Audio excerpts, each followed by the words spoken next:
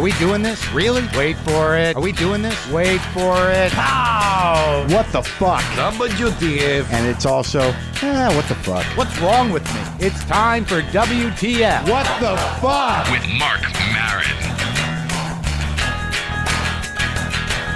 All right, let's do this. How are you, what the fuckers? What the fuck buddies? What the fucking ears? What the fuck nicks? How is everybody doing? I am Marc Maron. This is WTF, the podcast. It's my podcast. Thank you for listening. Thank you for all the feedback and all the influx of new people who got on board during the Ira Glass interview. I appreciate it. Welcome. Hope you enjoyed the Maz Jobrani interview. Let me just get a couple of things out of the way as we begin the show here. Let me just tell you one thing before I start, is that it's now about 12 midnight. I don't usually record at this time, but I think it might be a good time to record because my brain, I don't know what's going on. It's quiet. My brain is not quiet. I just went and did a spot at the Comedy Store in the main room. I did okay. I did well. I didn't drive away feeling like I sucked. Or I don't drive away feeling like I sucked, but I drive away angry at the situation. This is the month of November. This is what's happening. I've already told you some of them, but this week, November 4th, 5th, 6th, and 7th, I will be in Cincinnati at Go Bananas. Check it out. They have a website. Go to it. I think it's gobananascomedy.com. If you're in the area or you're close, you can find it. Go Bananas. How many Go Bananas comedy clubs are there? And then on the 11th, 12th, and 13th, I will be at the Punchline in San Francisco. Very excited about that. And November 15th, I will be in Pontiac, Michigan at the Crowfoot Ballroom. That's it for now. I'll keep you up to speed on that stuff. What else is going on? Oh, what was I going to talk to you about? You know what, folks? I got to be honest with you. I seem to be in a relationship. Is that okay? Is that all right? I didn't think it would get here. I tried to fight her off. I tried to ruin it. I tried to scare her away. I've not been able to do that. This woman has remained steadfast in the face of all my childish bullshit, and I don't know how to handle it. But here we are. I can't seem to scare her away, and I have feelings for this person. I care about her. I said it. I care about it. It's been choking me up. But now I'm concerned. Here's the problem. And maybe you guys have had this happen. All right, so you care about somebody. You've gotten through the rough spots, the beginning where all the sex is just fueled by insane need and just sort of like you want to prove yourself. You just want to fuck all the time. Then you want to fight. If you don't want to fuck, fighting works good because that's just as satisfying. And then if you fight and fuck, then you got the makeup sex and the post-fighting fuck is the best, but you can't get hooked on that. And then you just go at it day in and day out, and then all of a sudden you just level off. And all of a sudden it's like, wow, now we really know each other. Sure. Oh, you just farted? Right, great. Good job. No, that's okay. Yeah, you can, okay, yeah, just leave the door open. No, I'm all right. It's just the intimacy starts to be forged just by behavior. And then all the drama goes away because they can see past your bullshit. And they can just see, oh, look at the man-child. She treats me like a child sometimes. I deserve it. But what I'm saying is, what now? What are we supposed to have, intimate sex, like real stuff? Are we supposed to have emotional trust, like that kind of shit? I mean, I know what happens then. That's where you start eating instead of communicating. You start eating instead of fucking. You start sneaking out to the garage to masturbate instead of have an open relationship with an open communication with the person you're with. I don't want to get fat, number one, and I don't want to jerk off in my garage. So I'm just going to have to man up and deal with this relationship and just let myself like this person. Is that all right with you guys? That's all I'm saying. And I'm not going to get fat. I'm going to get intimate. That's the decision I've made. Today on the show, Adam McKay. That's right. I went over there to Funny or Die / Gary Sanchez Productions, to the offices, and I sat down with Adam McKay for about an hour or so. And if you don't know him, he's the director of The Other Guys. He directed Step Brothers. He directed Talladega Nights, Anchorman. He co-wrote a lot of those. His production partner is Will Ferrell, and they're doing Eastbound and Down. He's a big force in the comedy world right now. Funny or Die is his website. Well, look, so I sat down with him in his office. We had a good conversation. Here's something else I want to bring up. I've been doing this show a while. People enjoy the show. People like to be on this show. People I like to have on the show are on the show. That's the way it works with me. Or people who are interesting to me or something exciting. That's who I put on the show. Now, I do get requests to be on the show. Some comics, they email me and they politely say, I don't know if you know me, take a look at my stuff. I'd like to be on the show. And I talk to them, and I'm very excited that people want to be on the show. And I'm excited that people like to listen to the show. But I got a series of emails the other day that just blew my fucking mind.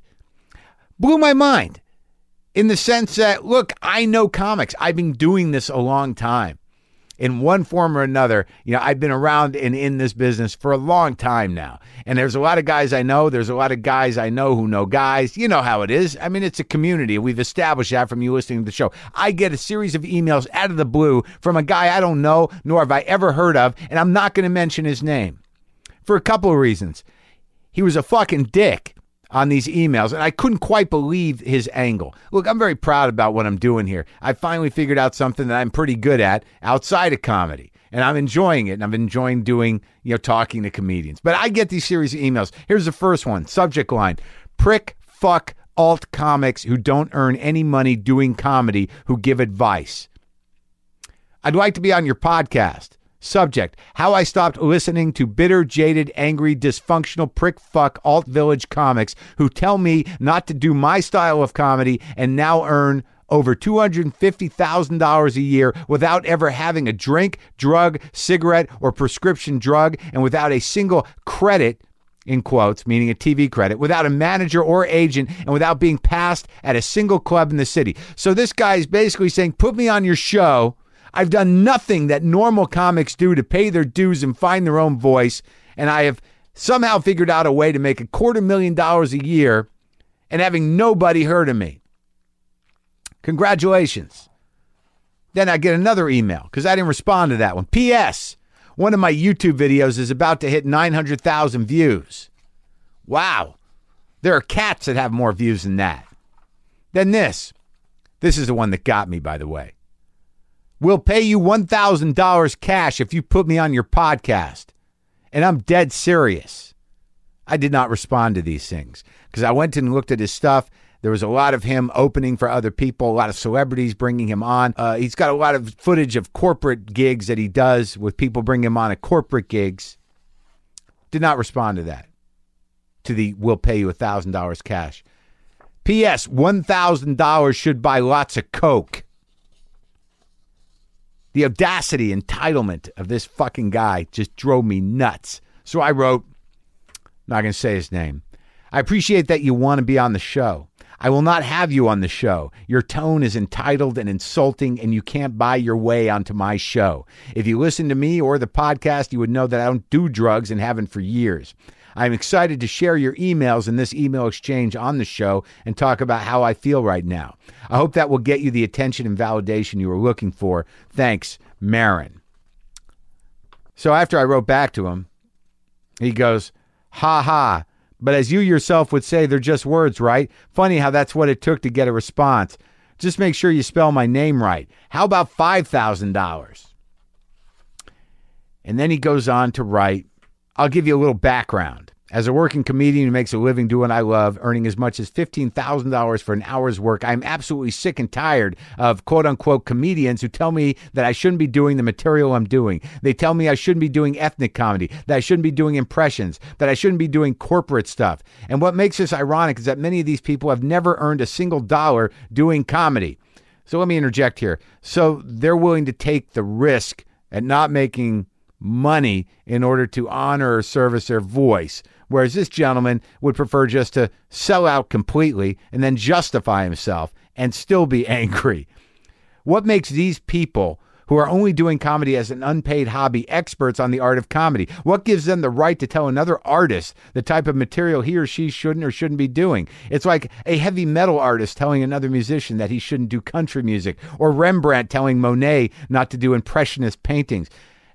This guy's got a pretty lofty idea of who he is in the world. If this were an occasional problem, I could deal with it, but I'm sick and tired of being hammered day in and day out by these negative loser drug addicts and alcoholics. Last time I checked, this is a free country, and I have the right to do whatever kind of comedy I feel like doing.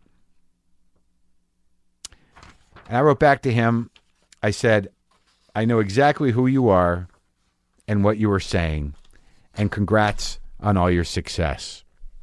It is a free country, and I will never put you on my podcast, you arrogant, entitled, miserable person. If you are a comic, I'm glad that you're doing so well with it. And it's sad that you're so angry and that you have no credits and nobody knows who you are.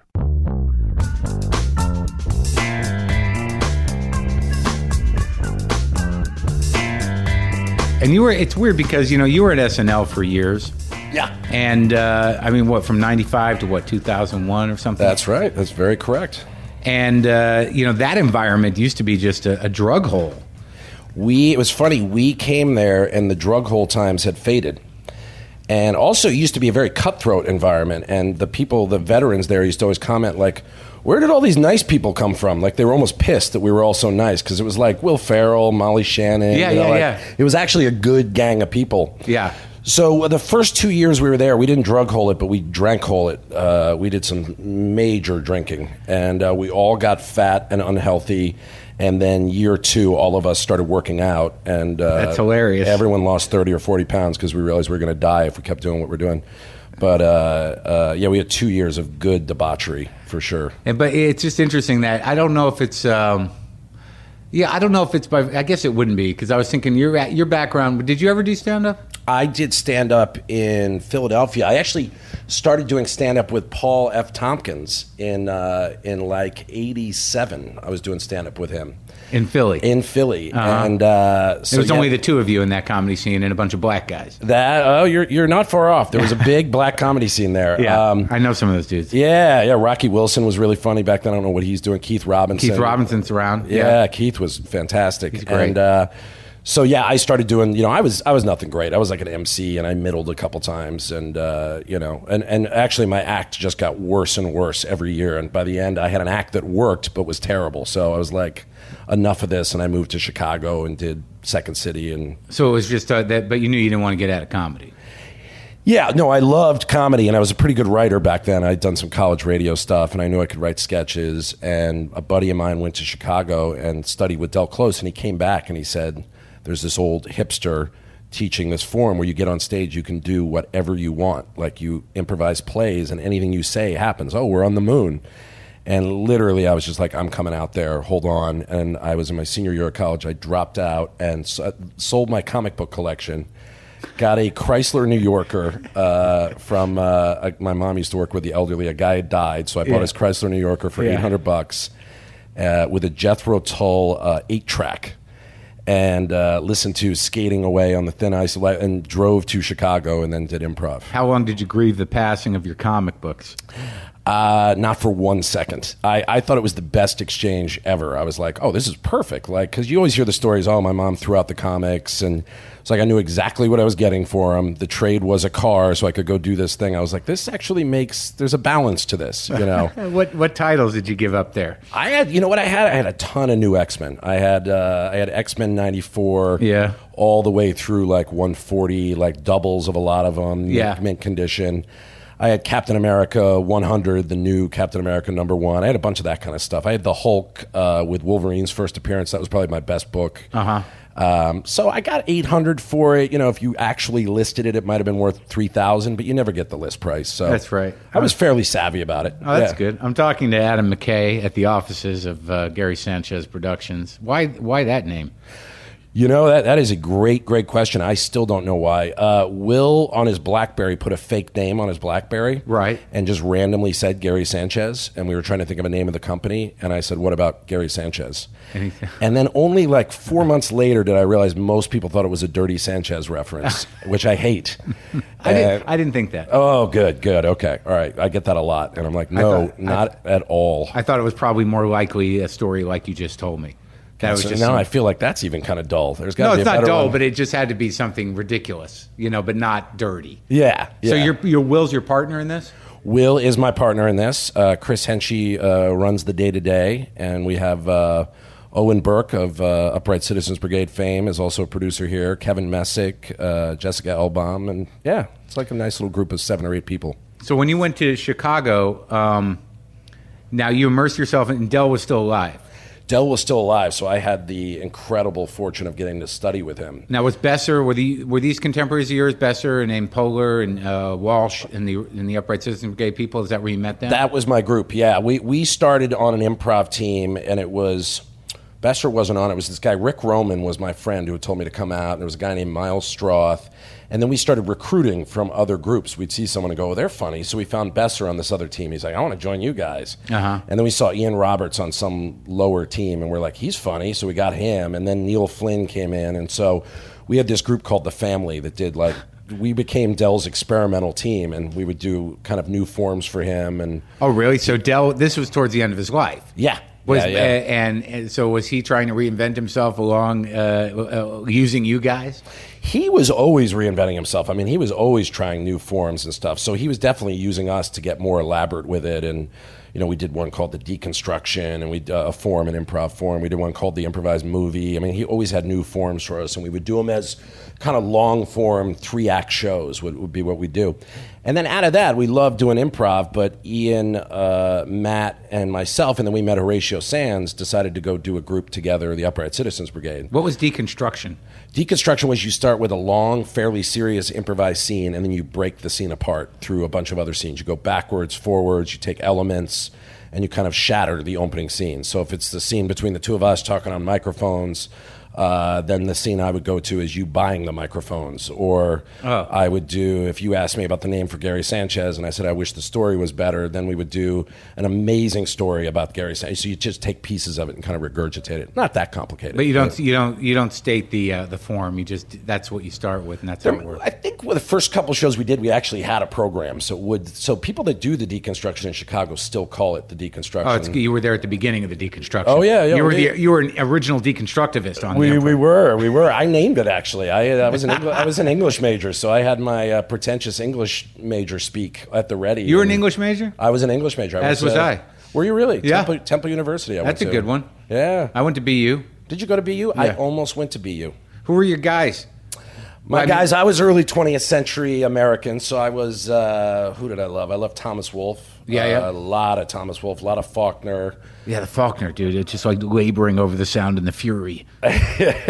Yeah, I mean, I remember doing that. I thought Faulkner had, everything you need to know is in there if you can figure it out. If you can figure it out, it's all there. And John Dos Passos was big, Sherwood Anderson, all those kinds of dudes. And then as I stopped reading what was required, I got more into Henry Miller and the kind of early 20th century stuff. Because I was in my early 20s. You have to read Henry Miller. You got to read about fucking. You got to read about fucking, so you can slowly approach it. Yeah. And learn how you're not going to be Henry Miller. No, you're not. In fact, Henry Miller wasn't Henry Miller. It takes a lot of energy and a lot of charm to maintain the tropics. Yeah. You got to be able to wear a fedora, which I couldn't do. So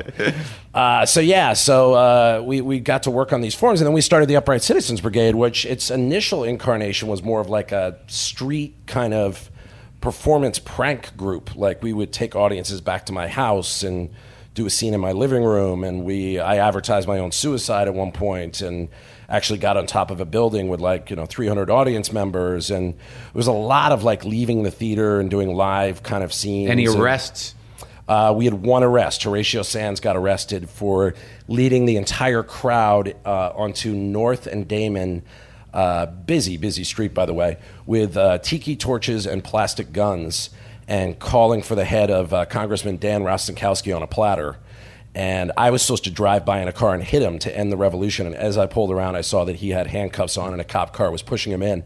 And we actually have video footage of it. He actually yells, "Fight the power," as he's pushed into the cop car, and 300 people cheer. And then, of course, as soon as they started driving away, Horatio went, I'm an actor. And the revolution was ended the real way. Improv over. Over. I assume that the cops did say no and ended the improv. They ended the improv and quickly realized Horatio was not a dangerous guy and let him him go. They did? Yeah, they did. They did. Well, you know what? They were scared of cameras. That's what it was. At that time? Because I got pulled over once. We used to do an improvised scene where we'd pull an audience member out. I'd take them on a car ride like it was a Kerouac trip across the country. And one time I got pulled over for doing an illegal turn, and the cameraman was next to me, and the cop came up yelling at me, "What the fuck are you doing? You can't do that." And then he saw the camera and instantly was like, "Just be careful." And left. Just be careful. Yeah. Yeah, so, but yeah, we had a couple encounters with the police, definitely.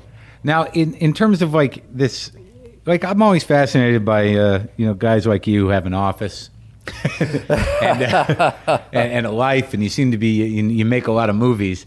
So as you were creating pulling together the UCB at the beginning, you then got a job at SNL.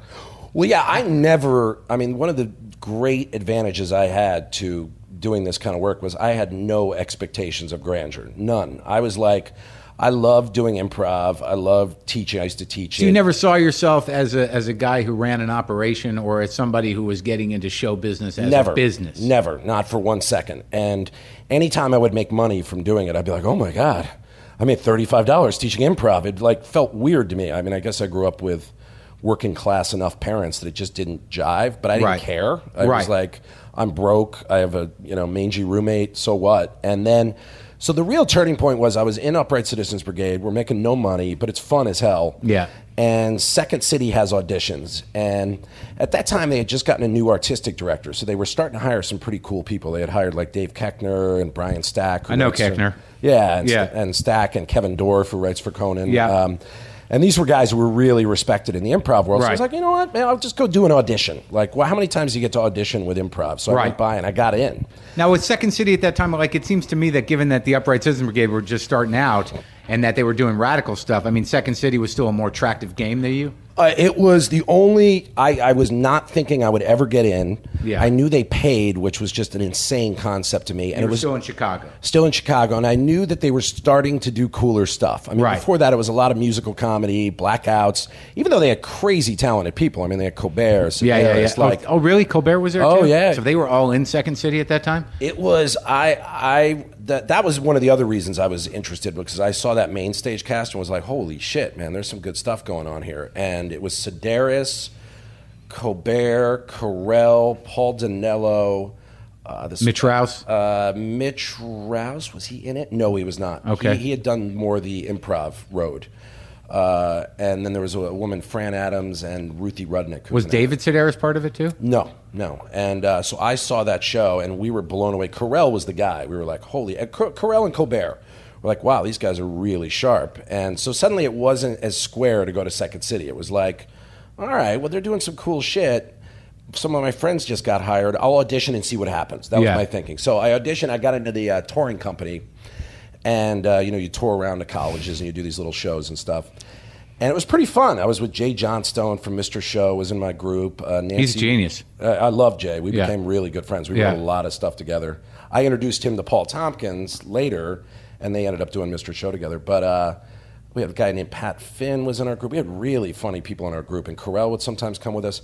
So I did that, and then it became apparent that it was taking too much time, so I had to quit the Upright Citizens Brigade. I remember Besser was very pissed at me, but I'm like, dude, I'm broke. I have no money, and this is actually kind of fun. And so that was before they put the school together and everything else? Oh, well before. Yeah. We were we had gotten really good reviews in Chicago. We'd done some shows that had sold out, so we had a little name going for ourselves. But, at the most, you're making $40 a weekend, or, it's just not enough to do anything. And I'm starting to get to my mid-20s, so, sleeping on the friend's couch is getting a little, I have pretty high tolerance for shitty living, but it was starting to push that. So I got into Second City, and then, lo and behold, had a lot of fun. They let us write original material for the road. We were doing long-form improv, which they hadn't really done there before. And sketch? I mean, you guys did write sketch? Jay and I wrote a ton of stuff together. That you'd perform on stage? It wasn't strictly improv then? It wasn't strictly improv. It was original written pieces, greatest hits, and then we would do our improv. So we were doing stuff like mini Heralds and deconstructions and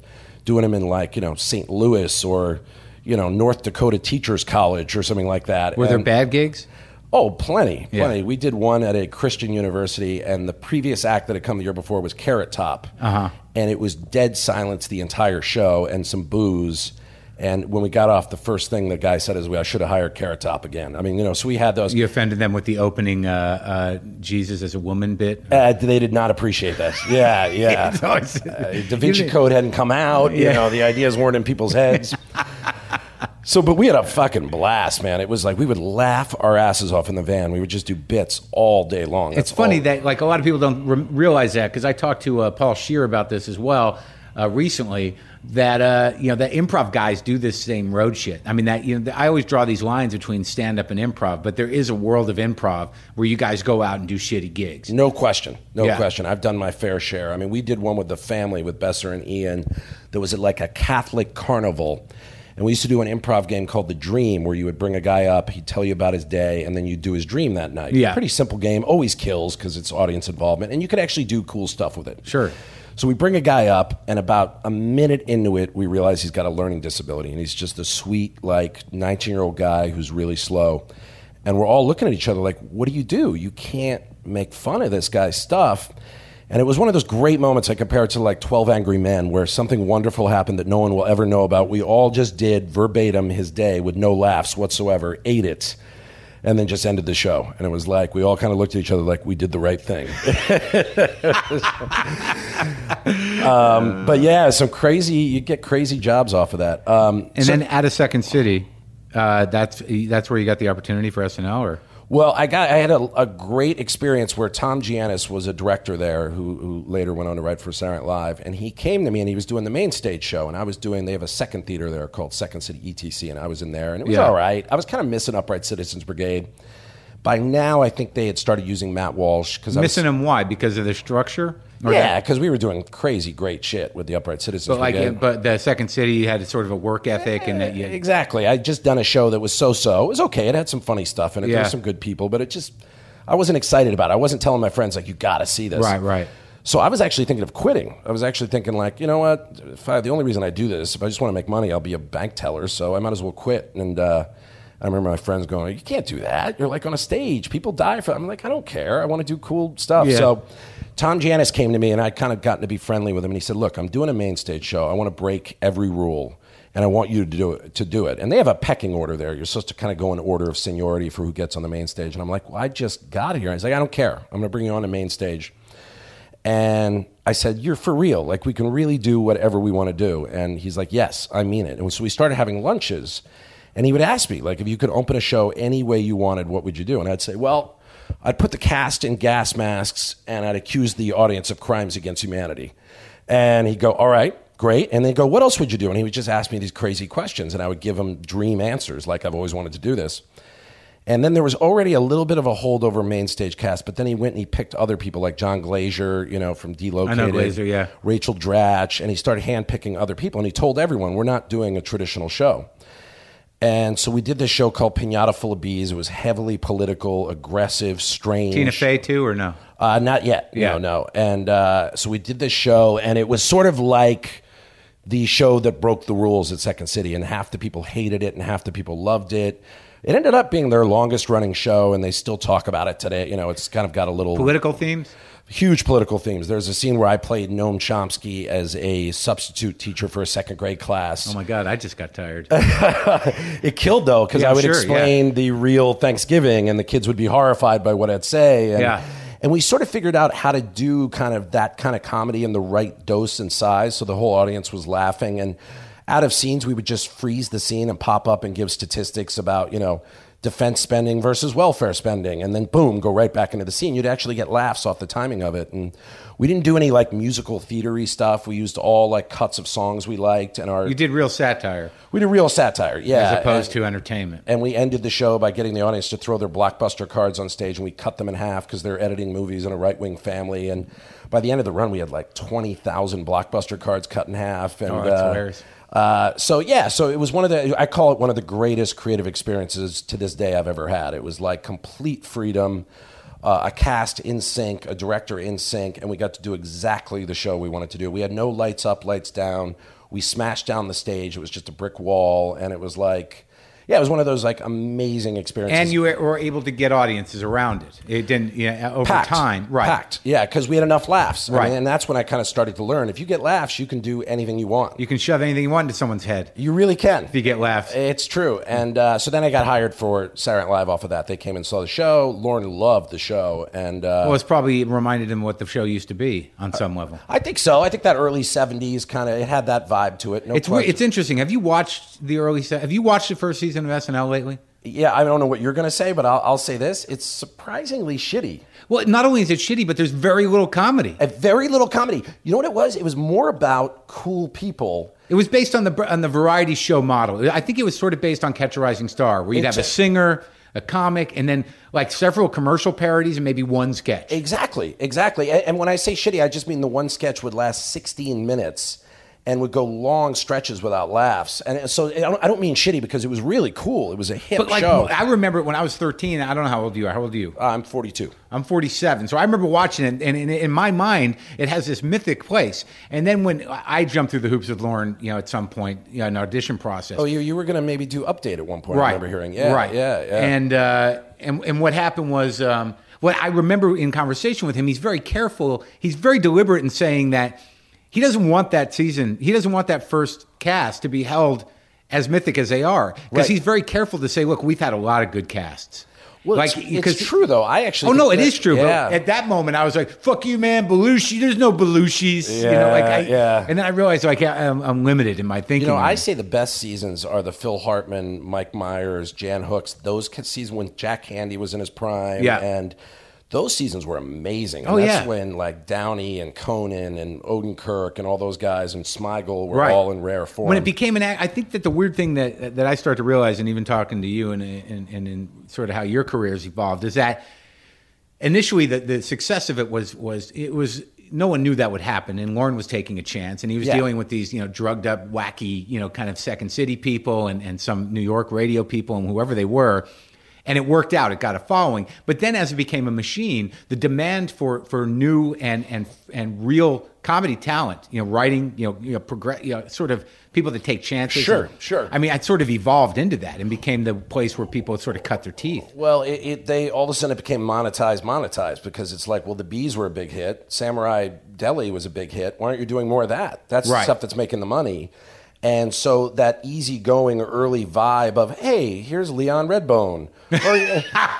Where is Leon Redbone now? Lazy boy.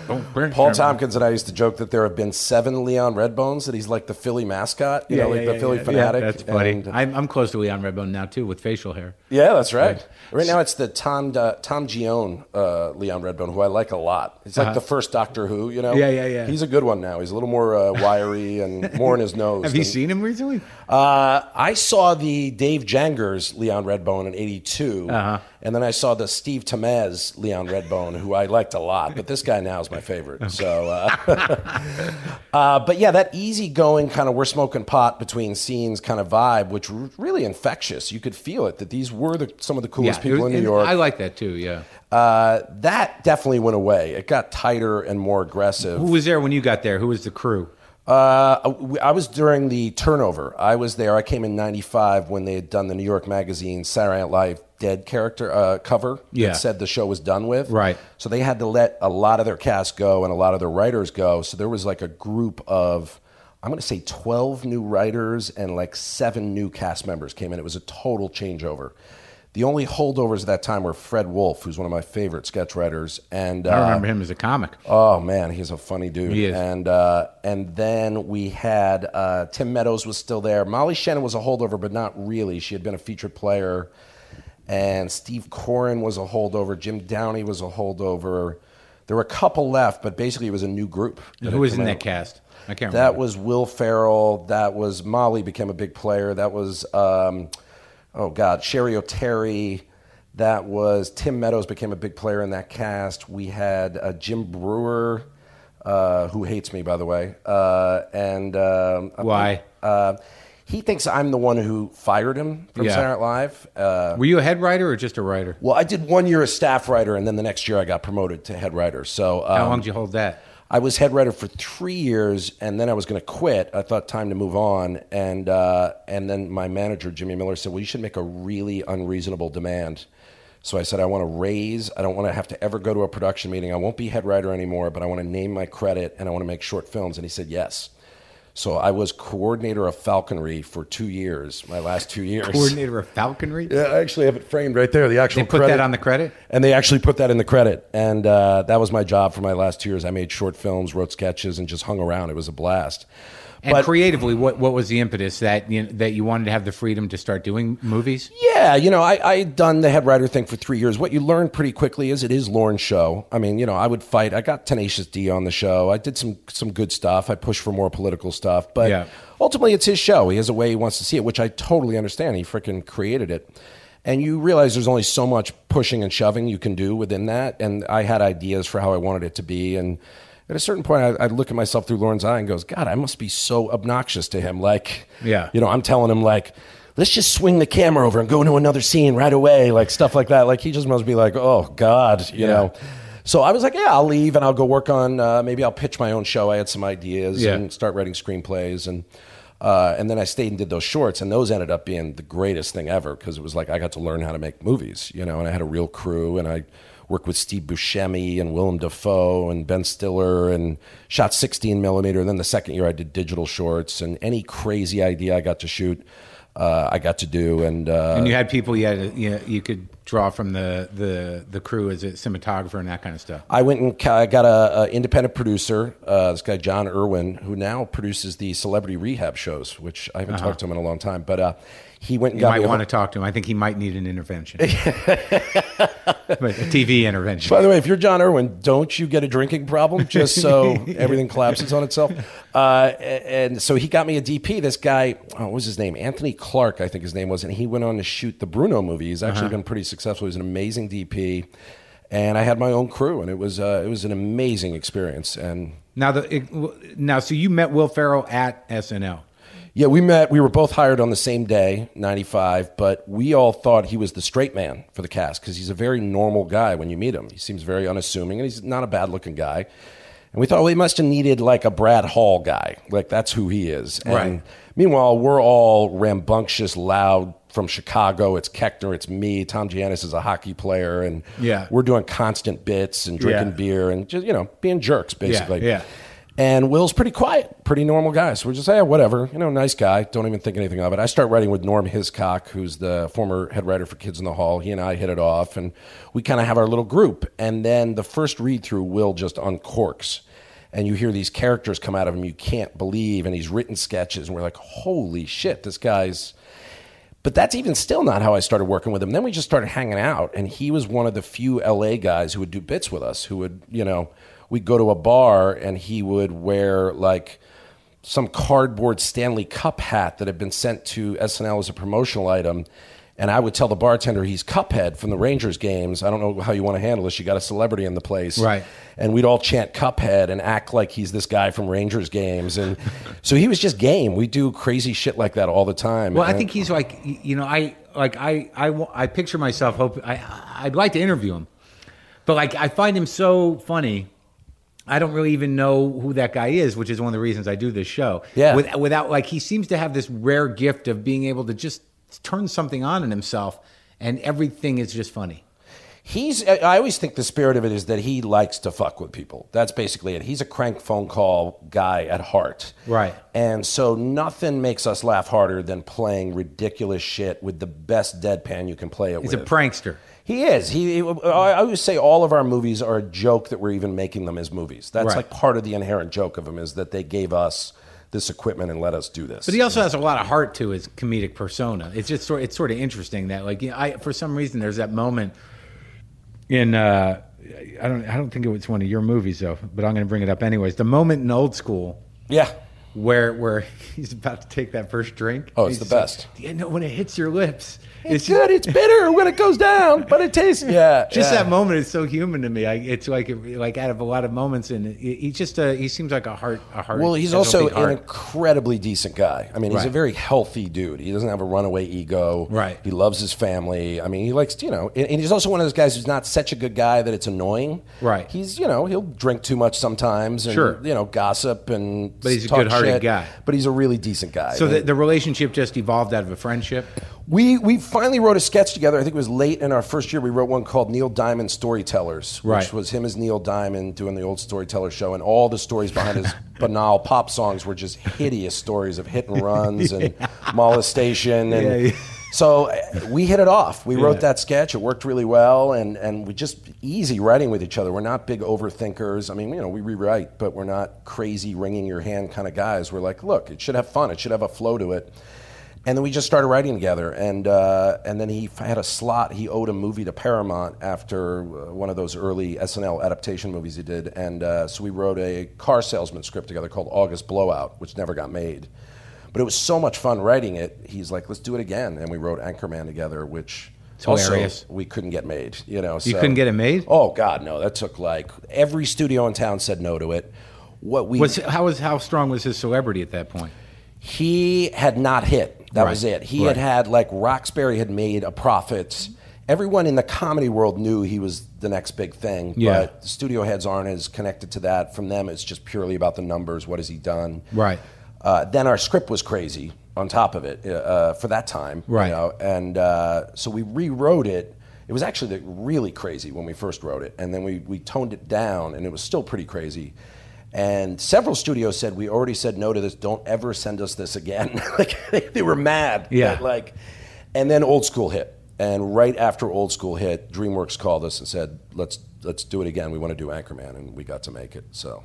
And it's funny as hell. Oh, thanks, man. Yeah. That was fun. That and the Second City show are two of the great creative experiences I've ever had. I mean, we just improvised, and it was all friends, and it was just. We once again did whatever we wanted to do, and DreamWorks was very cool about it. And interesting, and the cameos too were pretty big. I mean, Vince Vaughn had a big part in it, but Ben Stiller, Tim Robbins, Luke Wilson. There was all kind. I mean, once again, these are all people we kind of knew. I knew Robbins through my wife had worked at his theater, and I'd met him a couple times. Right. And Stiller had loved our car salesman script, so I knew Ben, and when he hosted, I wrote some stuff for him on SNL.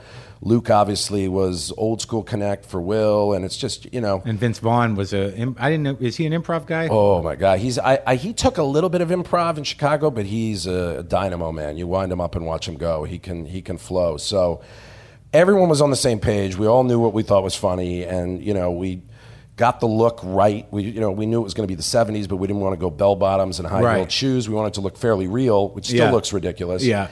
And just had a freaking blast. We had enough money that we could, make it look not too crappy. We had $20 million, which for us was a king's ransom, and just shot. Yeah. And at that point, is that when you realize, we've got a machine here that we've got? Let's feed this thing. Let's do as many Ferrell or both of you, McKay and Ferrell projects as possible. I mean, at that point, it was pretty clear that it was a business. No, because, here's what you forget about Anchorman. Anchorman did pretty good, but it didn't do great in the box office. It made $85 million, which definitely made a nice profit. Yeah. It wasn't until a year, but we did go off the good buzz on it before it was released. We set up a deal for our next movie at Sony. So we still felt like, oh, maybe we can do another one. We're still in that mindset. Right. And then it was a year after Anchorman came out that it started to click. I started seeing people on Halloween dressed up for it. We started hearing quotes. And then in the middle of shooting our next movie, Talladega, it all of a sudden started getting to be like, oh my God, I'm hearing a lot about this movie.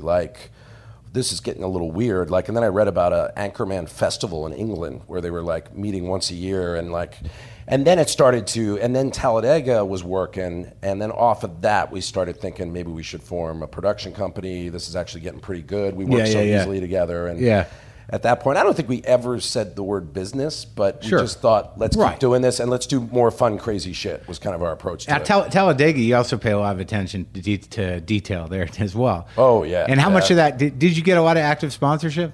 We got no money for that. No. Sony won't take money for product placement. I don't know where that integrity came from in a corporation. Huh. Maybe it's because they're Japanese based or something, but they will not allow you don't want to do the paperwork.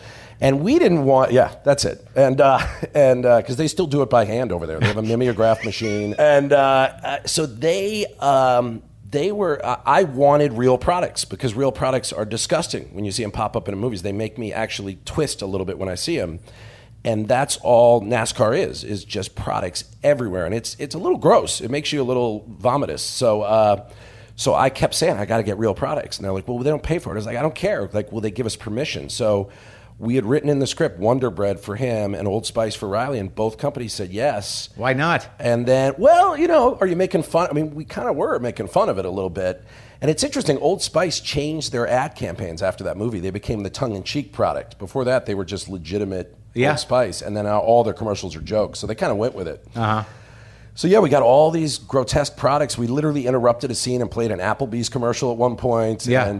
And it was funny because after it came out, there were a lot of people like, you sellouts, you took money for it, and how much money did you make for it? And we're like, well, we didn't make a dime. But you were trying to capture really what defines Americana and what defines that culture. Exactly, like the opening dinner scene where you pan across the table and it's KFC, it's Taco Bell, it's Burger King, like it's Coke, it's and then they're wearing jackets with sponsors on them that Powerade, and that's their dinner table. And that it's so funny because I imagine I would have been one of those people that thought like they made a fortune. They pay for the movie with these sponsorships, but the more you think about it, it's weird and over the top. You have to do it because it's disgusting. Yeah. Now, in terms of because I know that your politics. I've read some of your stuff on Huffington Post, and I've seen some of the stuff you've done, the Death Panel shorts on Funny or Die, and you're pretty outspoken. It's great stuff. Now, obviously, we draw lines around NASCAR fans. Like the NASCAR fans, is sort of a way of saying red state. Sure. It's a way of saying those people. Now, or red state is a way of saying NASCAR fans. Sure. Yeah. Now, what was the reaction? So we went down there. You have to go live there. So we're in North Carolina. We're in Alabama. Here's the trick. Will and I have tons of family from the South. I got nothing. I love the South. There's cool cities, Asheville, Athens. And there's good people. Louisville, great people. Very friendly, nothing but good times. Somehow when they go into the voting booth, they lose their minds. Yeah. But so my big thing when I walked away was like, why don't Democratic candidates go to these NASCAR races? Take the booze on the chin. Because the big trick is they're just not even exposed to the idea that free market is bullshit. They're not even exposed to the idea that Well, I talk about that in my act. I say it's interesting that you have these people who we categorize like a NASCAR fan and who are so quick to call Obama a socialist and afraid of socialism, but that really have no problem supporting a communist government through product purchase. Absolutely. That they most of their NASCAR gear, I'd imagine a lot of it is made in China, and that more of what they think. 100% probably. Yeah. And for some reason their intellect doesn't cross that line. Or they somehow have no problem giving $48 billion in oil subsidies to companies that are the most profitable in the world, but yet they hate welfare. Right. And really, let's face it, the whole thing that's led to this insanity we're in is an information blockade. That's what it is. It's an information blockade, and we live in a world where now people can really cherry pick the information they decide is true. Yep. Yeah. It's untethered. It's untethered, and they got very comfortable with certain myths that are fun myths. God, I wish they were true, by the way. Myths are powerful. If the right wing was true, it'd be really fun. It would mean we're the best in the world. Yeah. You just got to be tough. You can pull yourself up by your bootstraps. There's no systems at work. It's all about heart and character. That'd be fucking awesome, by the way. It's a fair playing field. Yeah.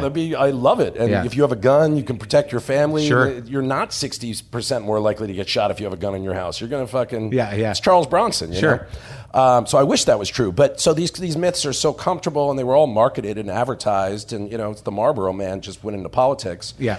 And so now the information has been so cut off. You just talk to people that have no idea that the second biggest owner of Fox is a sheik who contributes to suicide bombers' families. That's jarring if you hear that. You know? And also they can go, that's just the way they're spinning it. You notice that's not on Fox, but then you're like, no, it is. The guy was on Fox. Yeah, but that you guys are spinning it. No, it's a fact. Here's the actual shares that he owns. Sure, you can call it a fact. I know the difference between spin and fact, and that's spin. Well, you know what they'll do? They'll do the move at that point, which I call the jump out. Yeah. Which is you jump out of the conversation and then go completely. So you go, all right, here the shares are. You know what, though? You liberals, let me tell you something. Oh, yeah, change the subject. Yeah, change gears. So Talladega Nights, So you're down there as assassins. We a couple times felt like it, but here's the thing. Like I said, I love the South. Yeah. It's frustrating to me that 9 of the 10 poorest states are in the South. Like, why? So we said we don't want to be attacking these people. We want to just be looking at what's going on and having fun with it. And if we have fun with it, if we poke fun as opposed to attack, we'll be okay. We wanted to make Patton. We wanted to make the movie that you could go see it. And if you loved Patton, you thought it was great. If you hate Patton, you thought it was great. So that's what we did. And so Talladega Nights is really Patton. It's Patton. It is. Yeah. And George C. Scott is in several scenes if you look closely. And and that's the way it played. People down south loved it, laughed their asses off, knew we were poking fun at them. There were a couple extreme right-wing things that were like, these liberals are attacking us. But it seemed like you had respect for the sport in the movie almost. Well, I'll tell you, walk onto a NASCAR track, and when those cars start up, you're like you're on the deck of an aircraft carrier. It's pretty fucking awesome. Yeah. Now, here's where you lose me is 5 hours into the race. I'm getting a little tired. You're used to the sound. You've acclimated. If nobody crashes, what's happening? The colors are. You got to keep drinking, Adam. You just got to sit there in the middle and keep drinking and hope a car, when it flips over and flies into the stands, doesn't hit you. And you know what? That doesn't happen anymore because they've made it all so safe. So the wrecks aren't even that. They ruined it. They ruined it by saving human lives. I suddenly am checking cricket scores on my iPhone at that point. Oh, boy. You should. I'm glad you didn't make that public. No. I had to wait before I said, no, I'm still not a NASCAR fan. Because everyone would ask you, go, yeah, it's pretty cool. No, I never have watched it since that movie was done with. I like the NFL, I like NBA, and I like soccer. Now, with John C. Reilly, he's sort of like they're kindred spirits, it seems, Will and John. Oh, my God, yeah. But he wasn't. He didn't. Is it true in saying that he didn't really see himself as a comedic actor initially?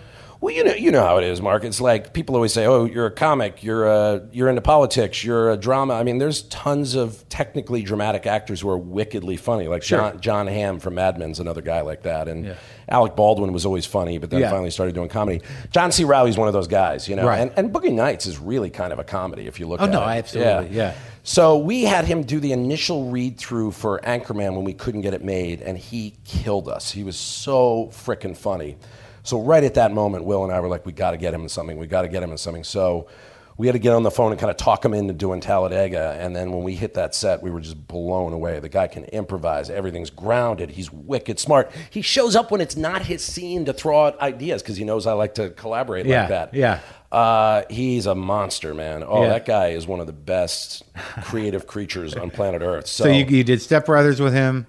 And then we went into Step Brothers and we said, all right, we've had a good little run here. Let's do a movie that probably isn't going to do as well, that's filthy, dirty. You knew that? We actually said that. Will and I sat down. It did all right, though, didn't it? Oh, it did great. Yeah. It actually did better than we thought it would. Right. Will and I sat down and we said, we're making an R-rated comedy that's absurdist. We might only make $60 million on this. Are you cool with that? And we only 60.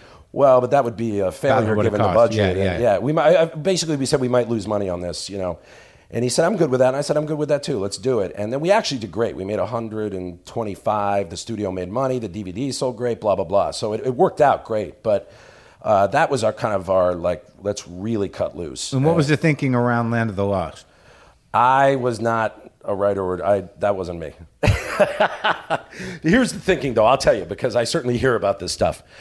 The thinking but you produced it. I was listed as a producer because I paired the screenwriters who wrote it. And they wrote this great, crazy script. And then immediately it became apparent this movie was torn between being a geeky, funny sci-fi comedy and a family movie. Well, the weird thing was... And that crushed it. That killed that movie. Because it wasn't clear.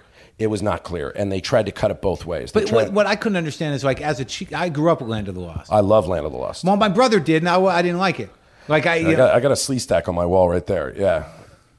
Oh, shit, yeah. Yeah, it's autographed by... Because my brother loved it, but I couldn't understand because, when I was a kid, it didn't resonate with me why you'd make a movie out of it. Why you would make a movie out of it. Well, it turns out you were right. And, the shame of it is the middle 40 minutes of that movie is wickedly funny. There's really original, crazy shit in it. Yeah. But because it was framed as, is it a family movie? Is it crazy geeky? The truth is they should have made it for $35 million. They should have made it super low budget, and they should have made the greatest stoner flick ever. And that's the way to do it. But, sometimes you fuck up. But and how does that, now when that happens, I talked to Judd Apatow. And I know it's touchy, with you guys who make the big movies. The last movie didn't do that well either, right? Which one? The Virgin hit. Virginity hit. Oh, yeah. We produced on that. Yeah. That wasn't... That's a weird one, though. You know, we made that for $2 million. So you did all right. Yeah. So it'll make its money. You can't lose money when you do a $2 million movie. So you're cool. Yeah. So okay. And you know what? It's a great movie. That's the weird thing. But we advertised it like Porky's, and it was a giant mistake because it's actually a really smart little kind of nuanced movie. Yeah, I got to see it. I mean, I apologize for not seeing it. No, that's all right. No one's seen it, so you're not in the wrong. But no, our last movie was The Other Guys. That did all right. That did great. Yeah. We're just starting international. We could go over 200 on that. So I hate to talk about numbers, but the only reason I talk about numbers is because it means do you get to do another movie? Right, again? and it's also your business. And I think when as somebody who runs a production company, when you start to take into an account where you start to learn something other than creating and having a good time and making sketches and directing and the fun on the set, that you have to really sit there and go, well, we didn't advertise this right. Right. Or this movie didn't define it. We fucked up on Virginity. We didn't advertise it right. And it's a shame because I really stand by it. It's a great... But we also did Eastbound and Down, which just opened. I just watched the premiere last night. I really came around. That guy's really fucking funny, man. Oh, he's funny, man. Now, what was the story with that? Because I know you and Will championed him from the beginning, and you found that movie of his, the kickboxing There's movie. a little movie called Foot Fist Way. They made for like $100,000 that we just loved. And, it's raggedy. It's a handmade movie. Danny McBride's the guy. Danny McBride's the guy with Jody Hill, who directed it, and this other buddy of theirs, Ben Best. So they had this TV show idea. We got behind it, and everyone thought it was idiotic and awful, and then it just grew and grew and grew, and now it's kind of become a big hit. When I first saw it, I was like, "This is the weirdest thing." I mean, where does this go? I mean, I like the setting; it made sense. The fallen hero has got to teach Jim, but then now all of a sudden we're in Mexico, and the character that he's another one of those guys too that. As weird as he is, he's very aware of his heart, and that his heart is actually in the right place. It's a fucked up place, but the character's heart is pretty big. He's. I think it's another case where let's face it, America's pretty fucked up right now. We're a much meaner country than we've ever been. We've just attacked a nation for no reason. We've done all this fucked up shit.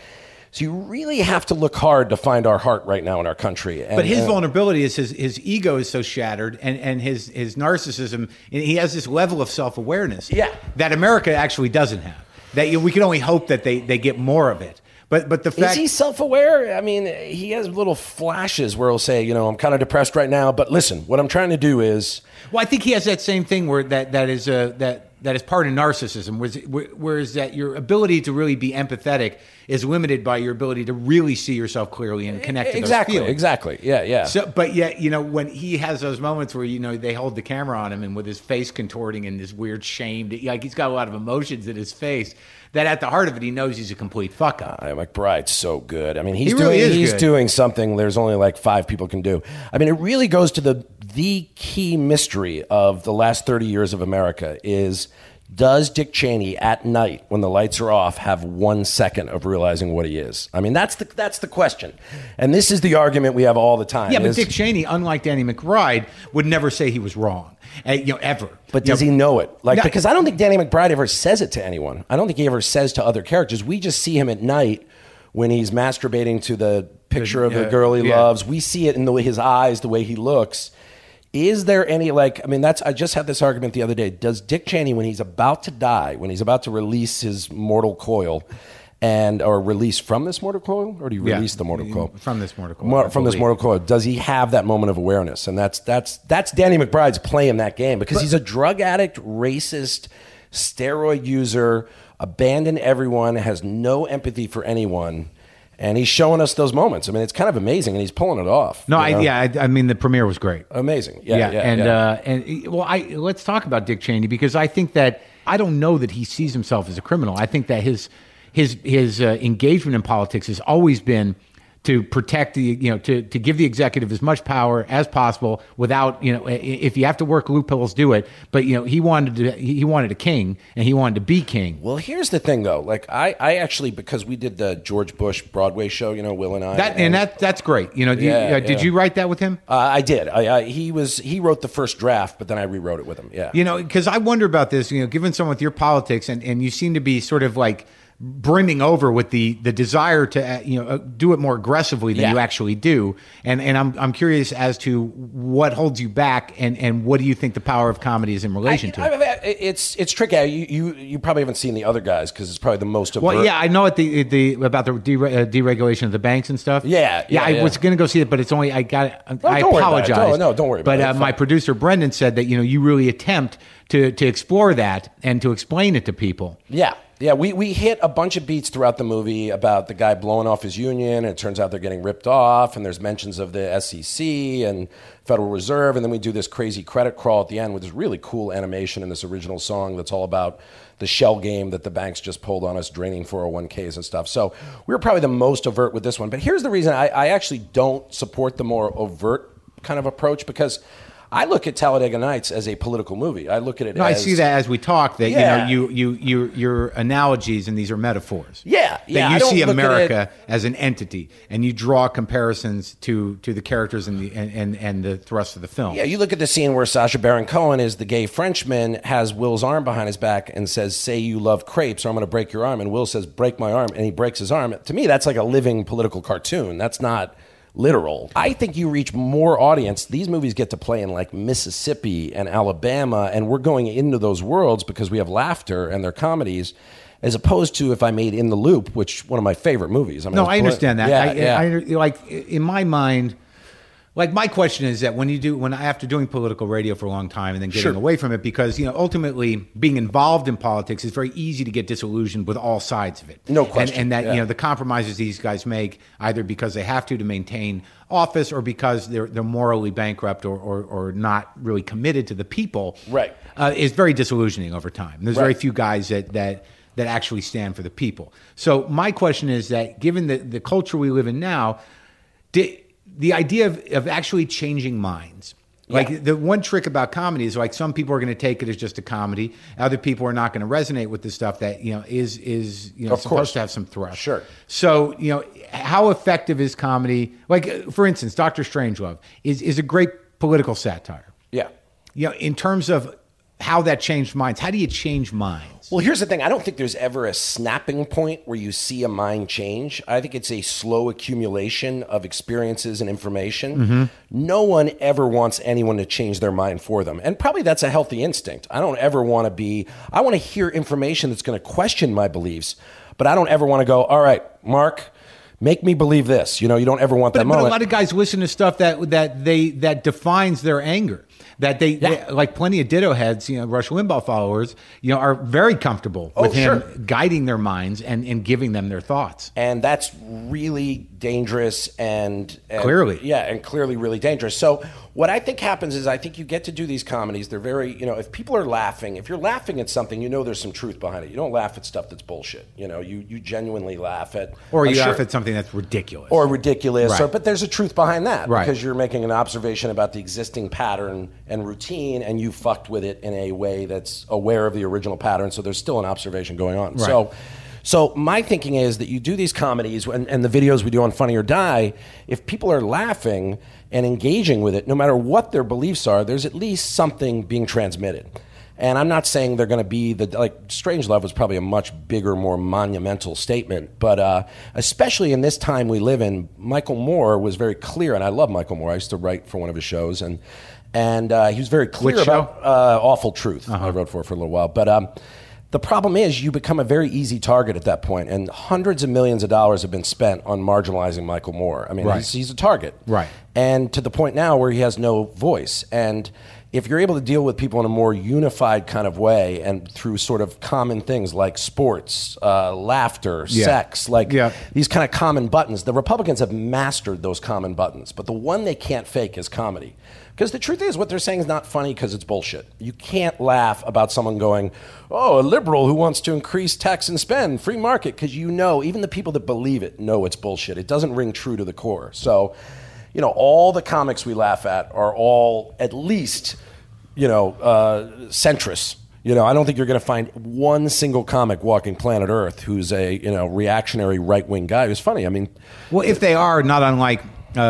extremely left-wing comics, are preaching to the choir. Exactly. And they don't have the public recognition that others were. Well, all the good music, all the good comics, all the visceral experiences are going to be progressive in nature. I don't think there's any I think that's right. Yeah. And I think that once the war was won around the First Amendment, in comedy in the 50s and late 60s, that it seemed like the one liberal cause was about we can say and do whatever we want, Exactly. and that actually, as the screw turns, the liberal agenda was the one to start to stifle that. Yeah, that's true. That's true. Yeah. But I mean, what I'm sort of baffled by is that there is this fundamental, denial of truth and denial of facts, and this commitment to bullshit that I think is really, comedy has a tremendous amount of power to dismantle that shit. Well, I mean, I think you probably agree with this, and I think any extreme is wrong. I mean, all it is about adapting and doing what's necessary. I would argue that after Jimmy Carter, 1 year of Ronald Reagan wasn't a bad idea. We needed a little kick in the pants. We needed to wave some flags. We were feeling really shitty at that point. Right. 1 year would have been great. Unfortunately, we got 8 years, and he destroyed our country. But and I think it's true now. I mean, we're talking about the transnational monopolies. You have to raise trade tariffs. We only pay 2%. India pays 40%. They have a 40% tariff. China has 22%. We only have a 2% tariff. That's crazy. You notice no one talks about that. I mean, you could almost say that one issue alone could change our whole nation if we went to a 10% trade tariff. Because it would encourage manufacturing? All the manufacturing would come back here. Right. Walmart couldn't be making that money anymore. You'd see factories spring up all over this country, and you get rid of all those subsidies, the $48 billion. You get rid of the Bush tax. By the way, we could literally balance the budget and fix the economy right now in 10 minutes. That's how easy it is. The problem is the wall of white noise and misinformation and anger that gets in the way of it, where they justify everything. How about Mitch McConnell in Kentucky voted against the Made in America provision for the stimulus package, and he's in the poorest state in the country, against the Made in America provision. But no one talks about that. Instead, it's about liberals, it's about gay marriage. Because what you just talked about to most people is like, la la.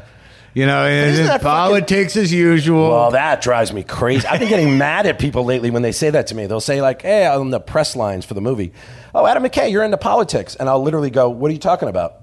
They go, well, don't you write about politics? I go, no, I read about unemployment. I read about our country, the debt. What do you mean politics? You mean like back chamber deals and stuff? Because that's what politics is. Yeah. Like, I read about murder. I read about stuff like that. But right. No, politics bores me. I don't care about that, So do you have any movies or ideas in your head that would be, what you would consider, radical that you'd like to do?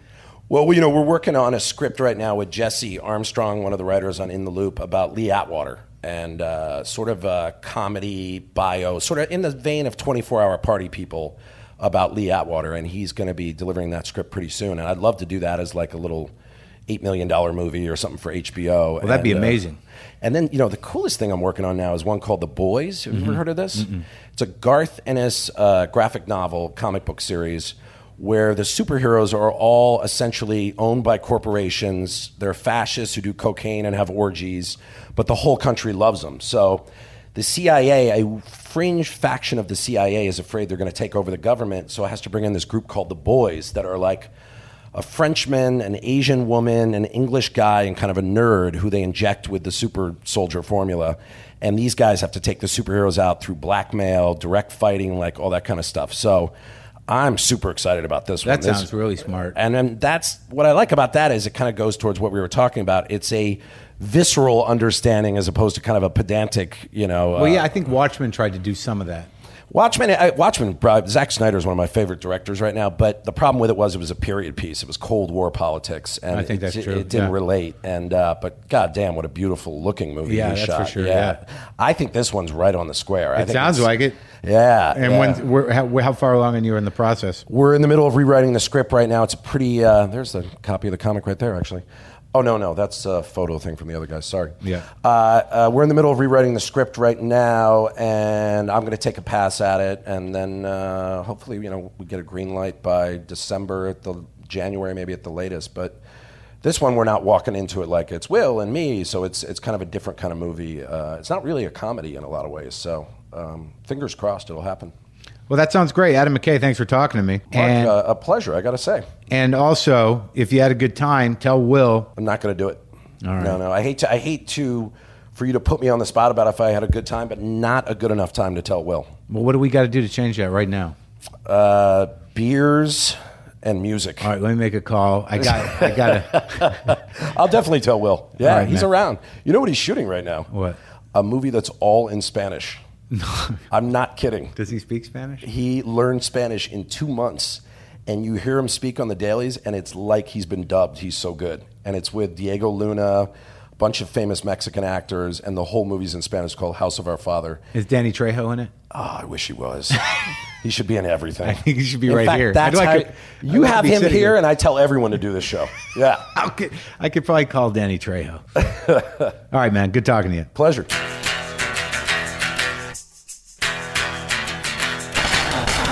Okay, I hope you enjoyed that. I certainly like talking to Adam McKay. It was kind of interesting. I thought it got a little dicey there with the when I brought up Land of the Lost, but maybe not. Maybe it was just me, momentary discomfort. But I hope you enjoyed the show. Thank you for listening. Please go to WTFpod.com. Get on the mailing list. I've been pretty diligent about that. Go to WTFpodshop.com to pick up those premium episodes. And if you go to iTunes, you can get the new WTF app. Just search Marc Maron, WTF, and you can get you can stream the first 50 episodes on that. Quick recap on my dates: November 4th, 5th, and 6th, and 7th. Go Bananas in Cincinnati, November 11th, 12th, 13th, The Punchline in San Francisco, November 15th, Crowfoot Ballroom, Pontiac, Michigan. I hope to see some of you there. Come say hi. I'm going to try to bring some shirts. All right, I'm done. We done? Good. Okay, talk to you next time.